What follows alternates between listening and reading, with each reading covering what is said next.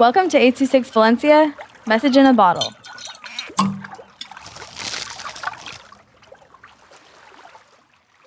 King Carl versus the Kraken by Michael Hernandez with 826 Valencia. I've been floating through the Swedish forest with fog so dense that I can see no more than 2 feet ahead of me. I've heard of all types of myths and legends, never believed them, but I am starting to believe in them now. I'm hearing all types of noises. I'm starting to get more nervous.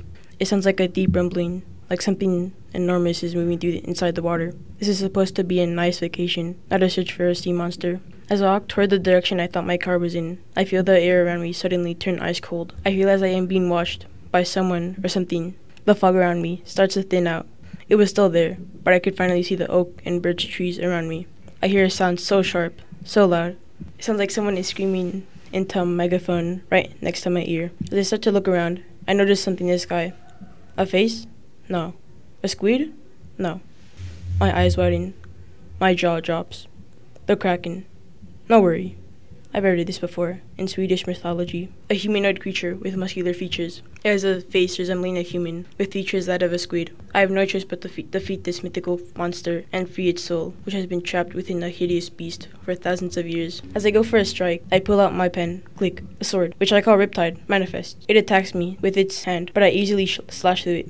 It yells in agony as it retreats back into where it came from. I must not let it escape.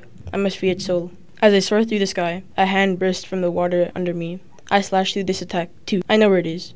I charge towards it. Boom. I did it. I killed it. Its soul is free from this atrocious thing. A loud but low rumbling sound came from deep within the waters as the Kraken's body disintegrates.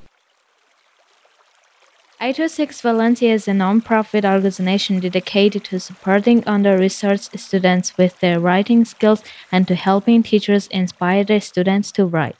Our services are structured around the understanding that great leaps in learning can happen with one-on-one attention and that strong writing skills are fundamental to future success. If you want to hear more podcasts or learn more about the organization, visit us at 826valencia.org.